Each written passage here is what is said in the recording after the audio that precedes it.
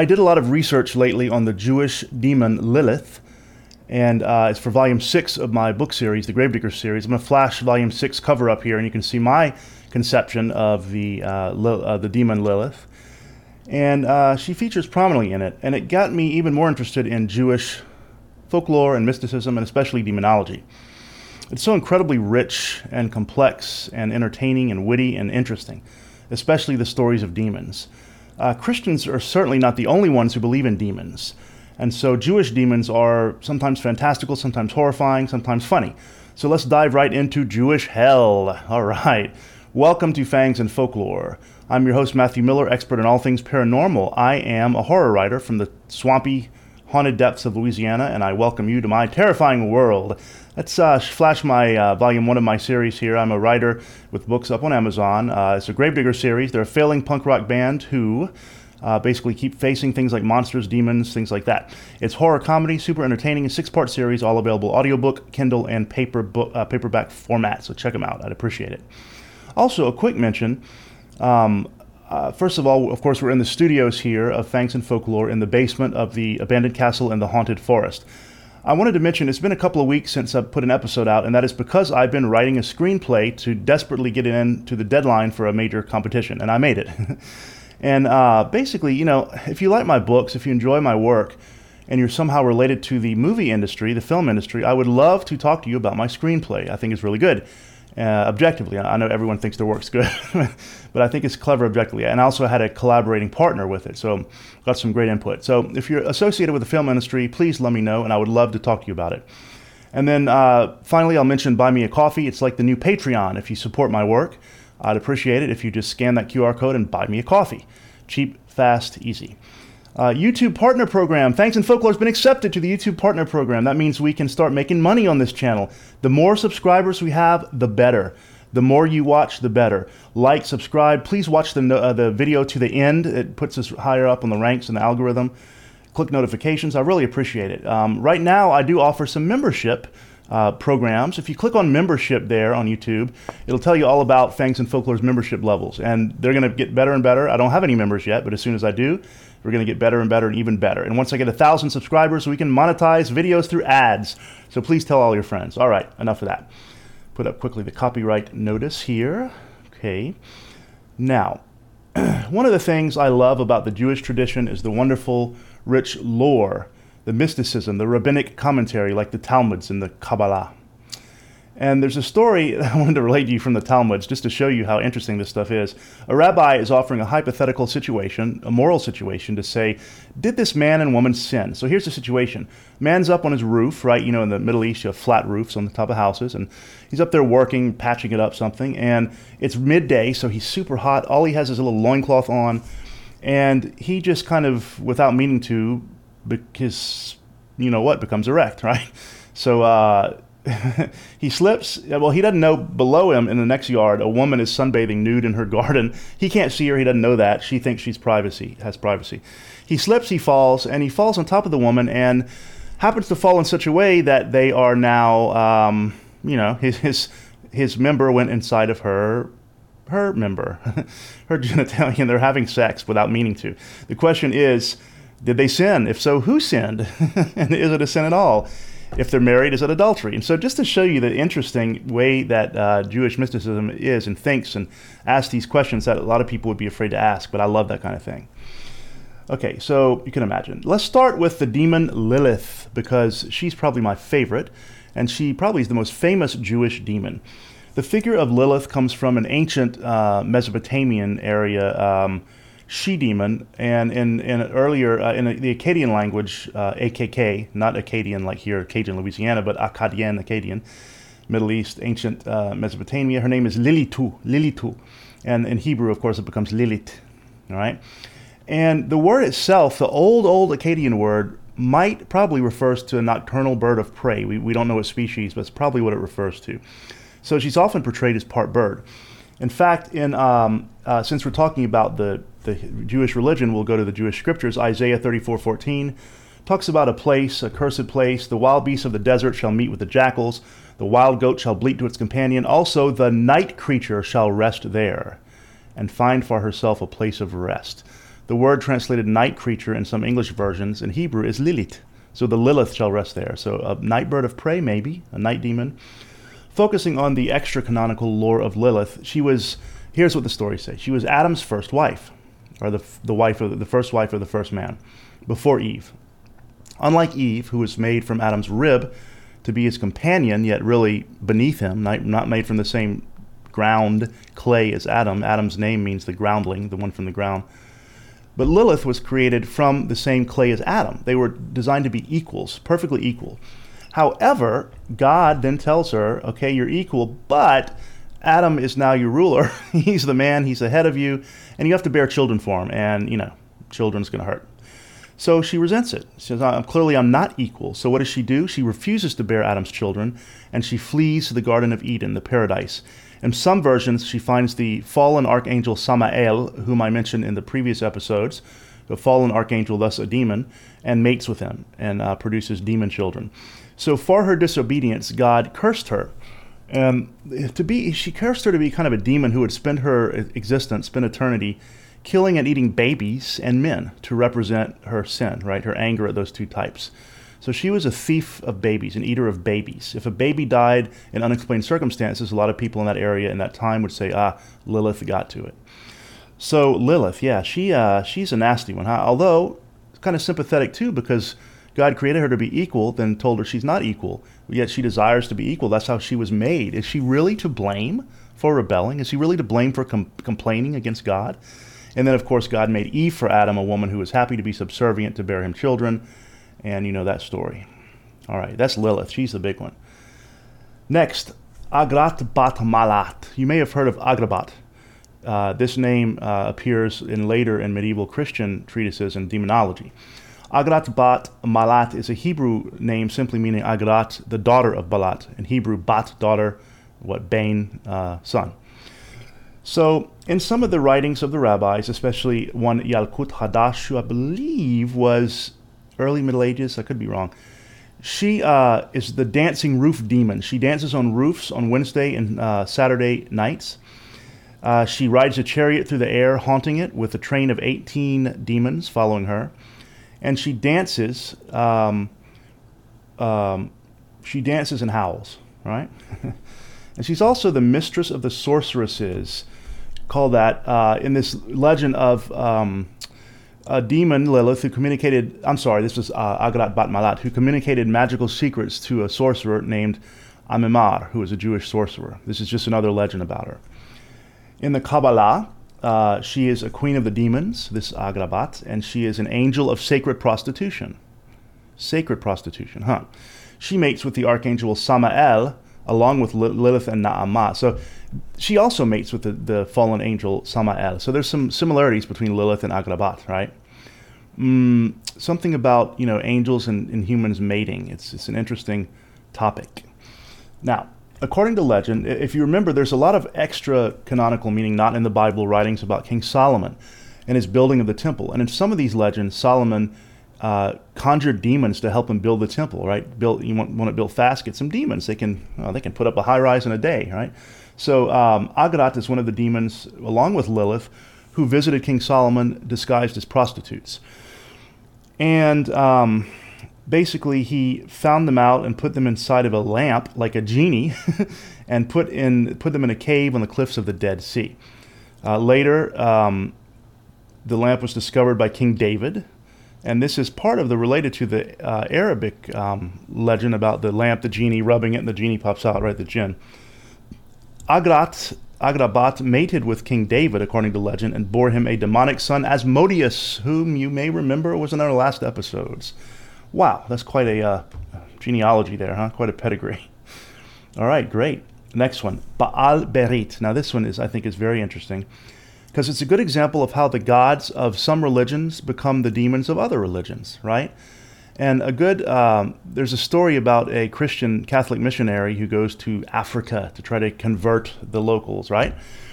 And as he's walking through the jungle, I guess these days we call it a rainforest, but walking through the wilderness, he comes across an African shaman, a local religious person, who's, of course, a black person who's got white paint all over him. And here's the priest, a white man in a black robe with a collar. And they both pause because they each think the other one is the devil. Right? It just goes to show you that, a lot of what we consider demons in religions are just the gods of other religions. Demonize them. Now, what's fascinating is that Baal was an old ancient name for the God of the Bible, YHWH. And if you're Jewish and if the name of God offends you, cover your ears. His name is Yahweh. Okay, and they usually say the Lord or Adonai to avoid saying the holy name. Anyway, so yeah, that God, the God of the Bible, his original name was Baal. And Baal just means king or God or Lord. But by the time of the writing of much of the Old Testament, Baal is a fertility god worshipped by the Canaanites.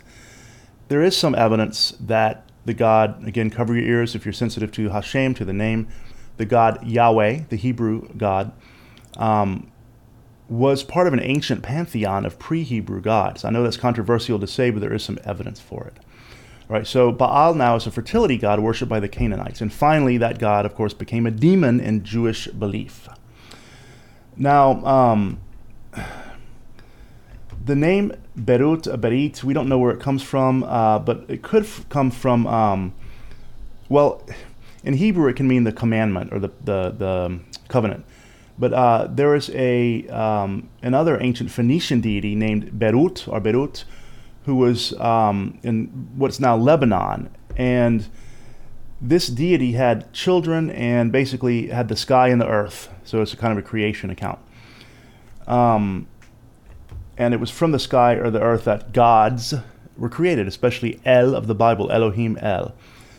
And in fact, the city of Beirut in Lebanon could come from this, Berit, right? The covenant. Interesting. But if you're not into languages, you probably find that kind of boring. Okay. Baal is also equated by some rabbis as the Beelzebub, who is the lord of the flies, whom again I mentioned in previous episodes.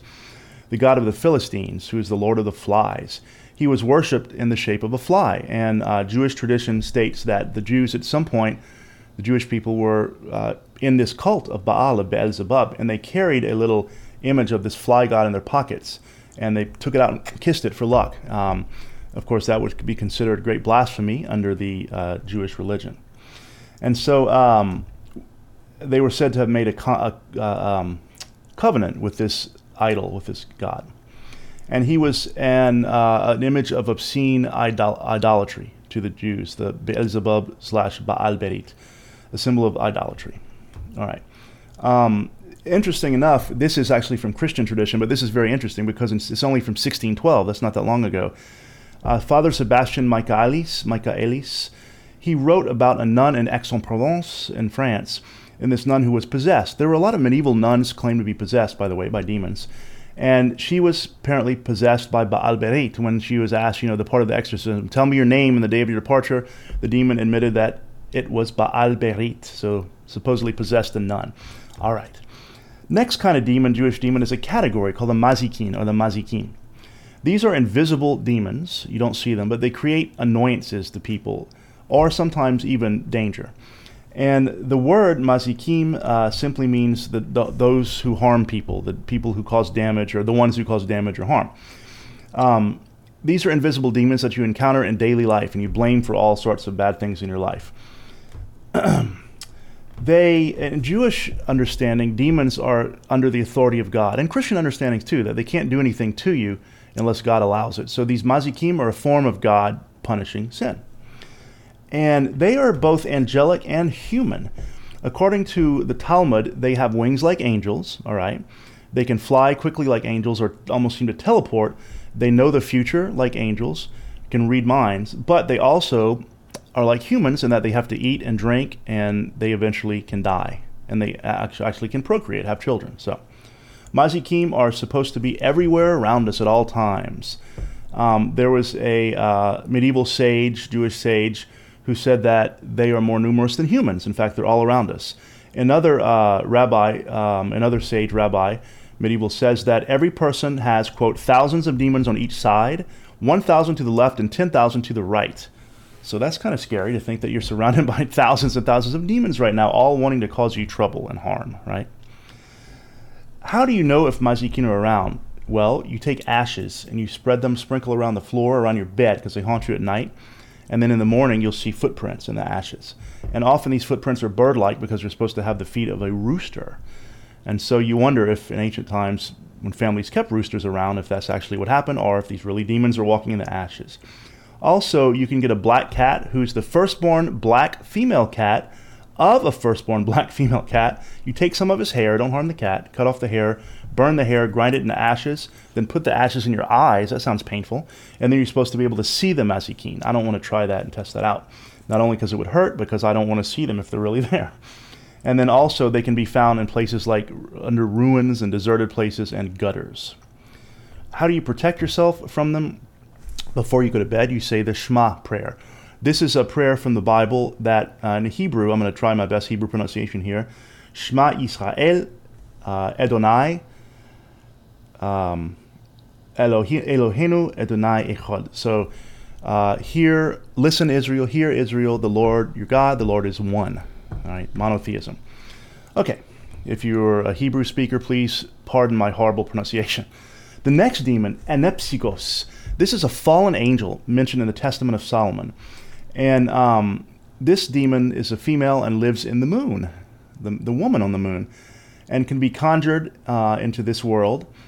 In fact, she gave a prophecy to King Solomon, who didn't believe it, so he bound her in chains, which we don't know what happened after that. In the Testament of Solomon, she's an angel and then a fallen angel. She refers to herself as a goddess in the Testament of Solomon, that writing, that extra-canonical writing, and said, I undergo changes like the goddess I am called. So she was a shape-shifting goddess who then became a demon. What else to say about her? She has two heads. She's a woman. She's also associated with the Greek Kronos, the god, or the Titan, the ancient Greek god, right? Kronos, who is, of course, the god of time. Interesting. She is also a goddess of witchcraft. Many who practice witchcraft will invoke the name of Anepsigos. Witches do this in caves. You can see Anepsigos, just how complex Jewish demonic lore can be, right? I mean, my goodness, all this. She's a goddess, she's Kronos, she's the moon, she's in the moon, she changes forms, she's, a demon. Wow. All right, next kind, a couple more kinds to go through, is the Se'irim. These are demons, and they come from the singular Sa'ir, which is just a Hebrew word for a goat, a male goat. Demons are often associated with goats, aren't they? Interesting. Sheep good, goats bad. We see that throughout religious tradition. However, in early Jewish thought, the Se'irim were also considered demons. They are considered to be very lowly creatures. And they're often, we just talked about the Mazikin. They have some things in common with the Mazikin. Let me show you. So they basically are there to kind of be trickster spirits. They're related to the fauns of Roman lore, and of course the genies of Arabic lore. And so it's translated sometimes goat demons in the Hebrew Bible, goat demons. They're also mentioned in Leviticus as an Assyrian demon, the nation of Assyria. Not Syria, but Assyria. So again, you can see other nations' gods become demons, right? And Israel is told, do not sacrifice to the Se'irim. They are demon gods from other lands.